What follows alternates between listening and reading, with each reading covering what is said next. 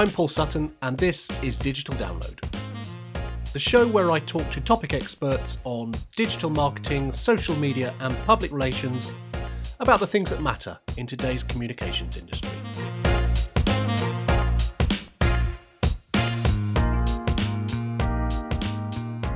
Over the last year, people of all ages have spent significantly more time living life through a screen, and that's been less of a choice than a necessity. The average adult now spends nearly 4 hours a day looking at a mobile device or a TV, according to eMarketer, and a Pew Research Centre report from October found that 63% of parents with school-age children are more concerned about screen time now than before the pandemic. I'm one of them. An article in the Washington Post this month looked into the effects of a year lived online and concluded that boredom, burnout, and falling behind are relatively common experiences. But it also stated that screen time as a concept to track and to worry about is no longer considered a valid framework in a world where the way we live our lives has been completely redefined. Now, as has been said on this podcast several times in the last few months, the genie is not going back in the bottle when it comes to time spent online. So should we be worried? How worried? And what should we do about it? Today's guest has quite literally written the book about screen time, and it makes for fascinating reading. After completing an English and literature degree and then a master's focused on PR and strategic marketing, Becca Caddy developed a passion for writing and ended up taking a job as a copywriter at Asda, where she wrote the copy for product packaging. They were doing a huge rebrand at the time, and I was in charge of cheese and bakery. Okay. But, it was quite a funny sidestep, but it got kind of copywriter on my CV. While at Asda, she started a blog about what brands were doing online. As a result, Reputation Online approached her to write from them, and she was also writing about Tech for Bitch Buzz, a feminist pop culture website. From there, she moved on to being a freelance writer in the tech space, which is what she's done for the best part of 10 years. But last year, she wrote Screen Time, a book that delves into some of the myths and the realities of spending our lives online.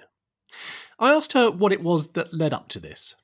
It was a mixture of all kinds of things, to be honest. So I think writing a book is something I'd always wanted to do. I've kind of done bits and pieces of fiction, but never to book scale. So that might be something that I do one day, but it was never going to be a fiction book first, I don't think. So I've always wanted to write a book, just generally. I've seen a lot of kind of peers who don't necessarily write about tech, but have kind of similar careers to me in kind of lifestyle and fashion, who have written books as well. And it just seemed kind of like the next step for me, I think. And I think at one point, maybe a couple of years ago, I did feel a little bit stagnant. Like the tech journalism I was doing was exciting, but I wasn't feeling kind of challenged. So I think as well, it was a challenge. I did get really lucky with finding a really great agent, and then the deal coming through quite quickly. And I'm not saying writing a book or get the process is easy, but everything happened quite smoothly and quite serendipitously as well. I mean, the process of writing a book is different for different people, but had you written the book, or did you have a manuscript, or had you written a couple of chapters and approached them with an idea, or how did that work? So I guess it might be quite interesting to kind of go back to the beginning of that, in that I knew that to get an agent, I really needed to have written quite a robust proposal. Yeah. So I spent a really long time writing a proposal about an idea that actually isn't screen time. So I think it's fine to say what it was. It was going to be about kind of 10 different areas of tech and where we could expect to be in the next kind of 5 to 10 years. Okay. Which is actually more what I do day to day than what screen time is, really. I do a lot of kind of where are we going to be in 5 to 10 years. And I wrote a really, what I felt was really strong proposal. I spent a lot of time on it. I included everything you're kind of meant to do in a proposal, like why it needs to exist, what the competition is, what the market's like, and then 2 sample chapters. So even though that never actually became the book, because we decided that far too many things were moving at far too many different rates, and it was going to get too confusing. But the great thing about that proposal is I got my great agent off the back of that, and I think because I'd sent such a detailed proposal in, it just made them take me very seriously from the start.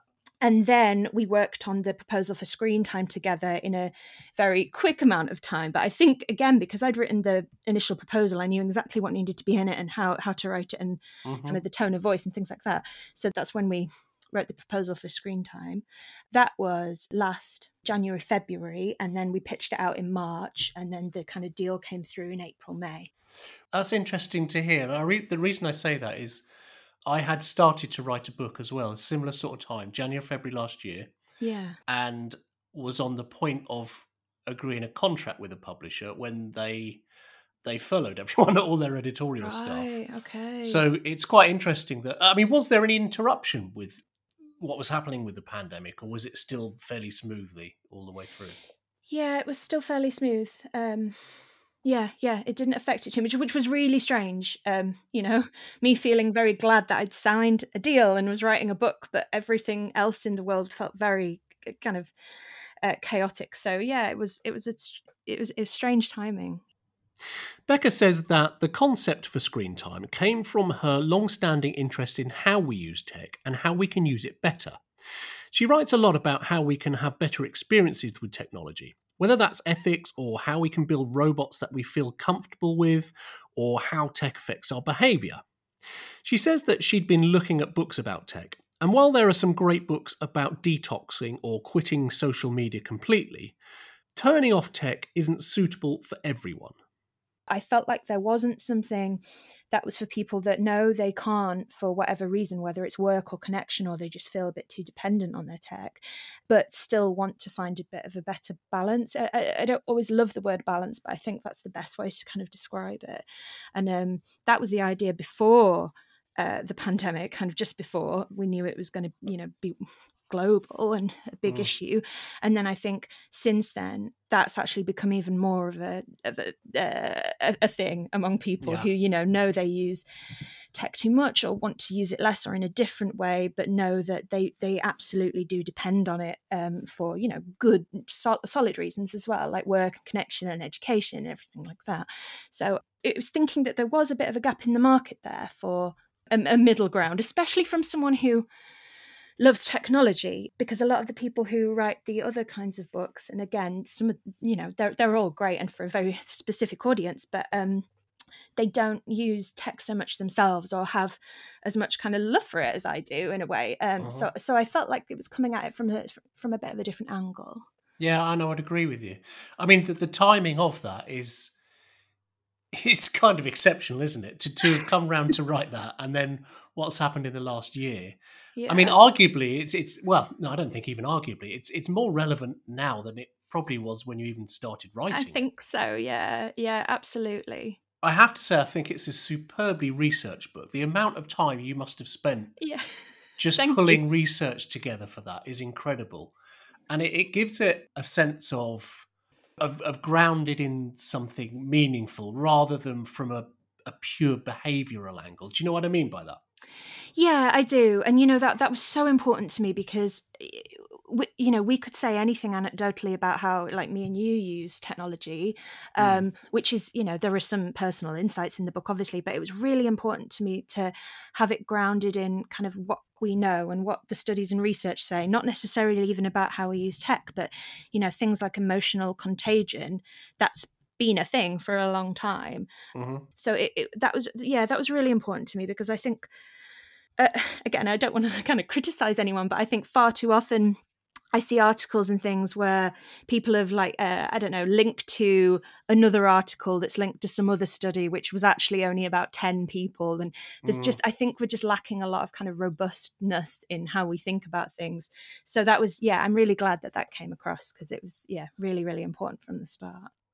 I mean, the whole notion of needing to cut down on technology use and screen time is something I think everyone has been kind of, well, people were aware of that before the pandemic, but even more now, it's talked about a lot. I mean, even I look at my kids and the amount of time they spend on devices now, and partly that's my fault as their parent for not keeping them off, but it's been difficult the last year. So, I think it affects more and more people. Some of the things you covered in the book are the nature of kind of internet addiction and mobile phone addiction. Now, I mean, are Is there such a thing as addiction to the internet or addiction to mobile phones? That is such a fascinating area, and honestly, I the first chapter is all about that, but I could have written a whole book on that in itself. So, kind of right now, officially, no, there isn't a kind of tech addiction or smartphone addiction or anything like that. And really, it's because it's so hard to kind of pin down. Like, some of the best thinking around it right now that kind of I feel like I fall on the side of a bit is more that it's around behaviors, because really saying we're addicted to our phones, it doesn't really mean much. I don't really like to conflate it with kind of gambling, but I guess it's kind of like saying, we're addicted to a casino rather than like the gambling that we do inside it, maybe. Right. Yep. Something like that. So there are a lot of people that think maybe it's more about the behaviors, and I guess there are some really obvious ones like online gambling or porn, but then a lot of people are kind of calling for to better understand what it is about how we might be dependent on kind of tech and social media and how we might be addicted to that. And right now there are no diagnostic criteria set in stone either. So even though I say in the book, I don't think we're addicted, let's see it as habits, which is kind of the big thing I focus on. I'm not saying that in a couple of years we won't find out that there is some kind of different addiction, but I think the word addiction is just, it's really difficult because I quote a guy in the book whose name is just completely forgotten, but he says that, just because similar kind of neural pathways are being created, like when people say take drugs, it's not the same. So just because dopamine is at play, and God, dopamine is so complex and fascinating, but, dopamine plays a part in our addiction to, again, say like gambling or drugs.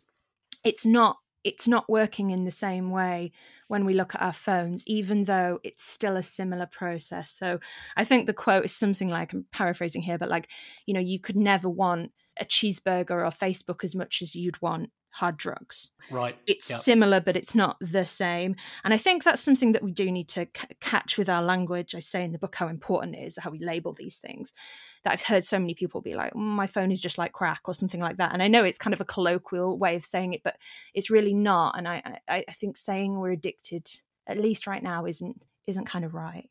But I mean, aside from the language of whether we call it addiction or a habit or whatever it is, and like you say, people do say things like that. I mean, I've heard it all the time. If we think we are addicted, whether that's the right word or not, if we think we are addicted, why do we keep going back for more? There's a lot of interesting stuff at play. The role of dopamine is really complex, so I don't want to just simplify it, but it is kind of all about seeking rewards and seeking newness, but also seeking things that we know have rewarded us before. Let's just use Instagram as an example. We know that sometimes we log into Instagram and we get a certain amount of likes. So we think, well, maybe there'll be some likes there again. Okay, so that's one part of it. Another part of it that, again, this is kind of proven, but a lot is kind of people guessing as to why we're so dependent on checking. But there's something called like a variable ratio or variable reward schedule. And that's been found to really keep people coming back for more in all kinds of contexts. And this is one of the reasons people like looking at our phones to maybe the feeling of gambling or kind of pulling down a fruit machine and things like that. And it's because we can never guarantee what that reward will be. So if we knew that every time we went on Instagram, we'd have 5 likes, that wouldn't feel as kind of compelling as if we're not sure whether we'll have none or 10 or 20 or 2 or something like that. Right. So it's not only is it the dopamine at play, but it's also that it's the not being sure what we'll get. And that is really compelling to us, even when we know that often it doesn't bring us any kind of great satisfaction. That is a big part of it. I find it interesting when people say to me that they're kind of, I don't know, sick of Facebook and sort of wish I could come off it or whatever.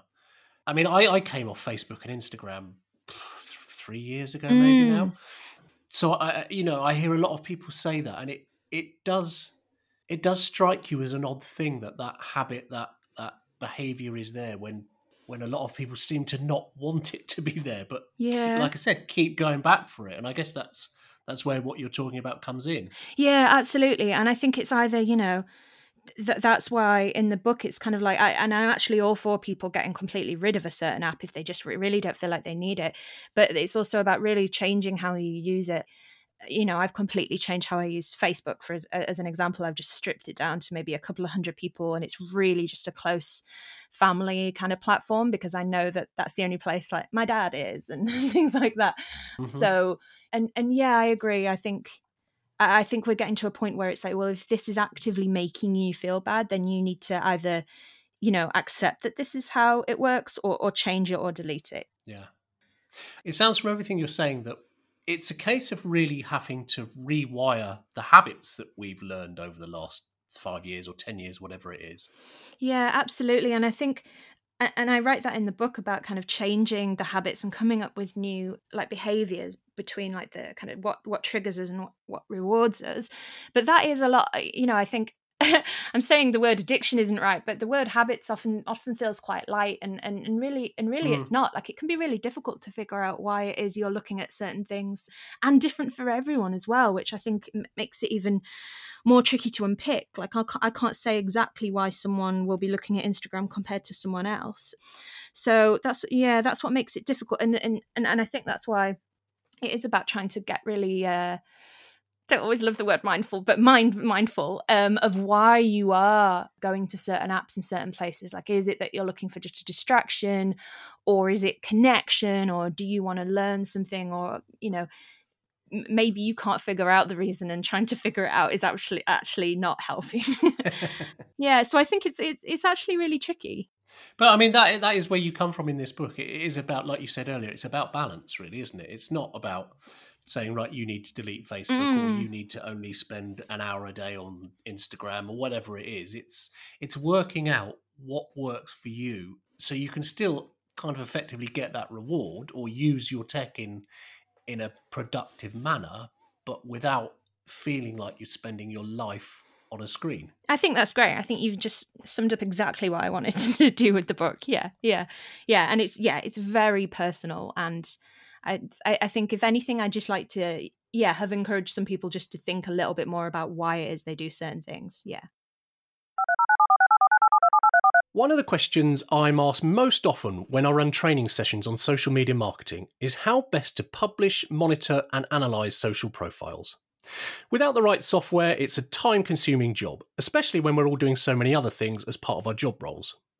About 10 years ago, I discovered Agorapulse, an all-in-one solution to social media management, and I've used it and recommended it to clients ever since.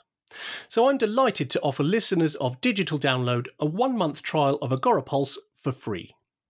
Head to agorapulse.com/digital download to sign up, and then revel in all that spare time you just created.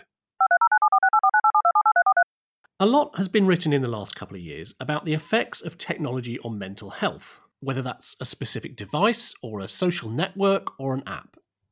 And when Becca started researching the mental health impacts of technology, she uncovered a lot of very interesting facets. One of the main findings is that it's far from a black and white issue. A lot of the studies that suggest that, tech equals mental health problems, there's actually so much more nuance, and everyone's different. So I think the first thing that I'd encourage people to do is like bear that in mind when it comes to kind of maybe sensationalist headlines and things like that, that it's not as clear cut as, your phone will make you depressed, which is often, you see, and especially in relation to children. Like, I don't talk about children or parenting that much in the book. I'd have liked to cover it more, but that's the same in relation to children, that absolutely it can kind of correlate, the tech use can correlate with some mental health issues, but it doesn't necessarily mean it always causes it. Yes. I know personally, I feel like my mental health kind of suffers sometimes when I use tech in particular ways, and I know some people hear what I just said and think like, well, no, it, causing me all kind of problems, and it's like, well, absolutely, it does, but it's about, again, figuring out what aspect of tech use is causing you problems and what isn't, because you could end up just like binning your phone, whereas really there are much more kind of interesting conversations to be had. And that's, especially with kids and teens, actually, because it's like if we just end up banning things, then we don't figure out kind of what behaviors and issues there were. Yeah. I feel like I've gone off on one a bit there, but, realizing there's a lot of nuance here it is a big thing. And sorry, I could just go on and on about it. No, that's okay. I mean, you talked as well in the book about boredom being kind of a driver as well. And I think you put it again 2 ways: is, are you on your phone because you're bored, or actually is being on your phone making you bored? Yeah. And there is so much of that as well. I don't know if you noticed throughout the book, but there is a lot of kind of people depressed because they're on their phones, or depressed people more likely to spend more time on their phone. So there is a lot of that, not chicken and egg, but kind of, is it correlation or causation kind of thing. And I mean, right now we kind of don't fully know. Yeah. But there are some key things that have been linked to kind of a drop in mental health. Like I mentioned in quite a few of the chapters about social comparison, and that has been found to, often negatively affect how people feel about themselves. And then, time spent, there's one study that calls it like the Goldilocks time, and I can't remember exactly what time it is, but the suggestion that loads of tech use, but then also barely any tech use, can have the same kind of mental health implications. And there is this kind of sweet spot in the middle, which again would actually be probably different for everyone. So there's a lot more nuance, and we don't know a lot, but there are a couple of things that a lot of people point to. Yeah, I mean, talk about my own experience, actually. I mean, I'm fairly open that I suffer from depression on and off. Yeah. I have noticed when I am... So I came off Facebook and Instagram quite a while ago, but I still use Twitter and I still use LinkedIn. I have noticed in myself that if I am feeling low at any given time, I've got a bad week or whatever, my perception of what I read on social media changes. Yeah. And secondly, if I post something, I've noticed that I will be a lot more negative and critical when I post something than at other times. And it's an observation that, I've noticed in myself. I use it almost as a barometer for how I'm feeling, Right. which I know sounds a bit odd, but if I suddenly realise that I'm reading Twitter and thinking everyone's being an idiot, then maybe it's not them, maybe it's me. If I'm posting 2 or 3 things that are critical and negative in a row, then maybe it's me that's got the problem. Yeah. And I wonder whether other people do the same, or, I mean, I don't know about your mental health habits, but have you ever noticed anything similar, especially in researching the book as well? Yeah. Yeah, so in terms of personal stuff, and I mention it in the book, so I've had kind of problems with disordered eating for most of my life. And I write in the book, in the body image chapter, about, muting and getting rid of things that kind of might be triggering. And what I find really interesting is figuring out what you need to just keep there and kind of persevere with, maybe that's the wrong word, what you need to keep there and kind of deal with and just log off if you're not in a great place, and what you actually need to delete and mute and make sure you never see. Because despite problems that I've had with disordered eating, I really do enjoy fitness when it's not kind of taken to the extremes, when it's just a healthy level of fitness.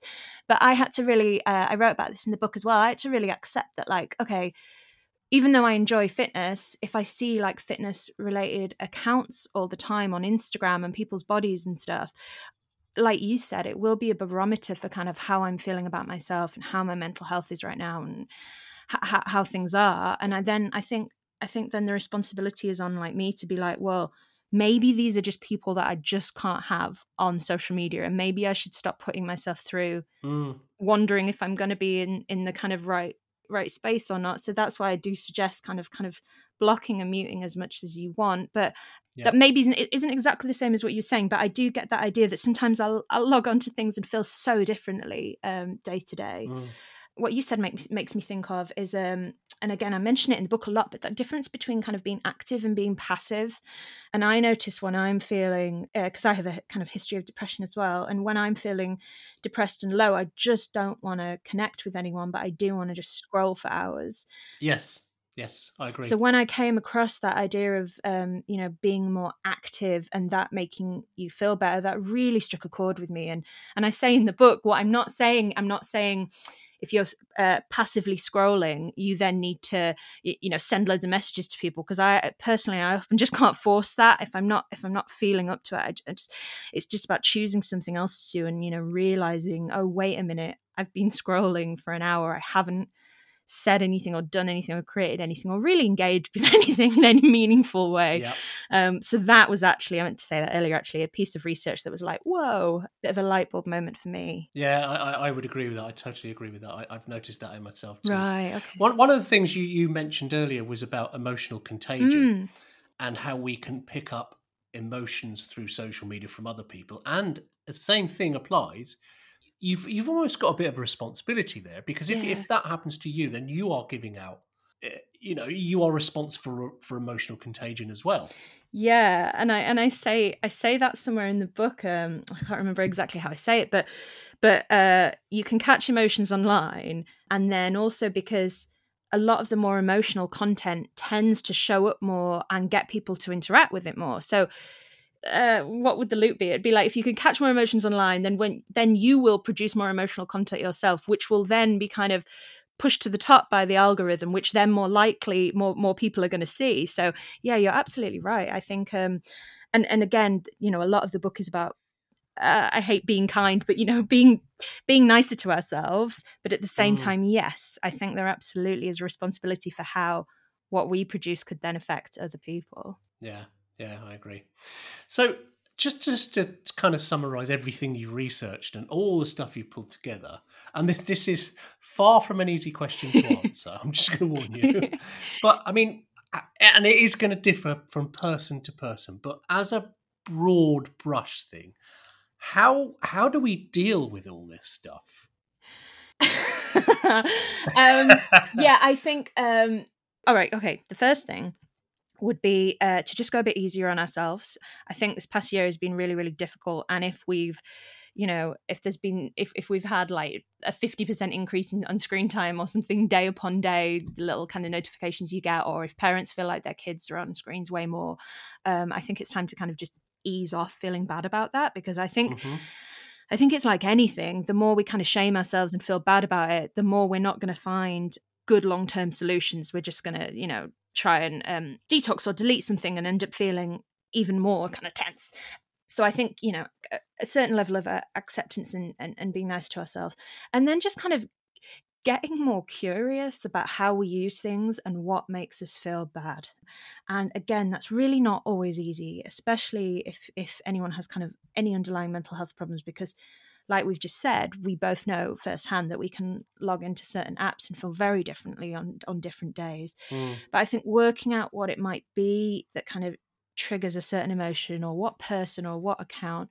And I think just getting a bit more ruthless about kind of muting or blocking or deleting, or just completely changing the way you use something. Like maybe not the best example, but I've really changed the way I use, say, something like Pinterest. I remember I used to collect like so many photos of people, like aspirational lives and interiors and stuff that I actually really was never that interested in, but it just felt like that's how everyone else is using the platform.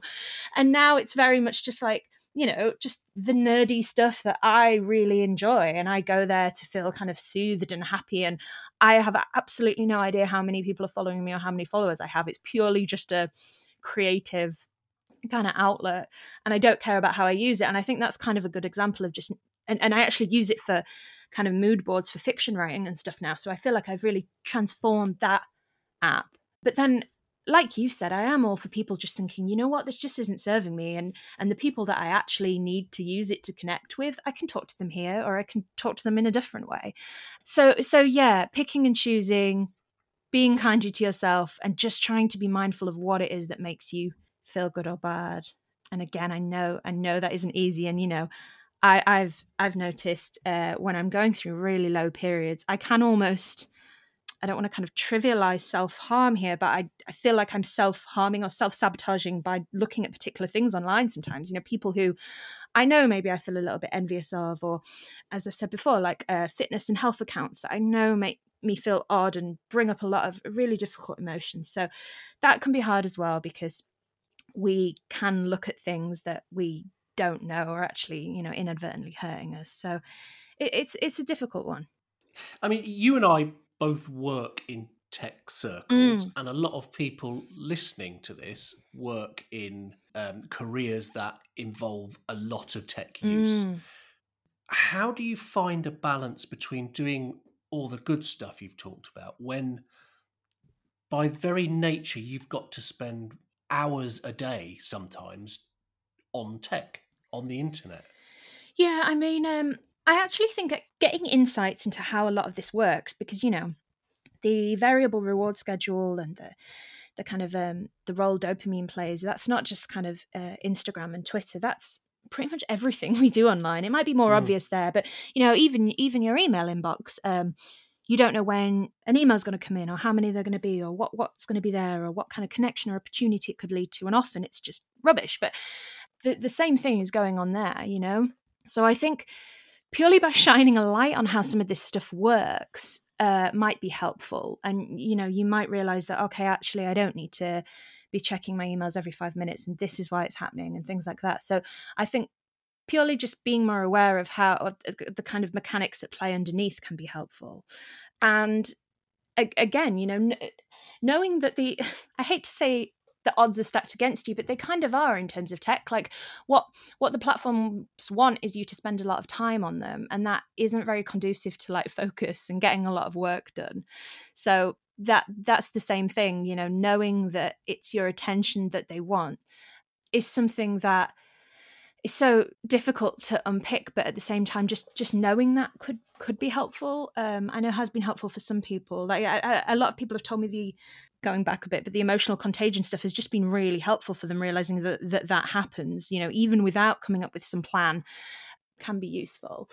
The role of that tech can play in how we procrastinate as well. There's a bit of a section on that in the book, and just that it really plays into our need for kind of instant gratification a lot of the time, and we always have a way to kind of deal with that. So that's why for some people, I think, content blocking apps and timers and things like that can be really helpful. I know not everyone gets on with them, but just literally stopping yourself from something that stops you from looking at something for 25 minutes while you can focus might actually be the best bet, rather than trying to do all this stuff on your own.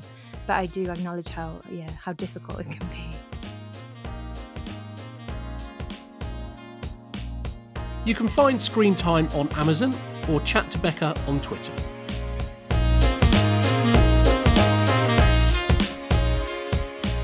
You can subscribe to Digital Download on iTunes, Spotify, or wherever you get your podcasts. And if you like the show, please do leave a review, as this helps others discover the podcast. Thanks for listening, and I'll see you next time.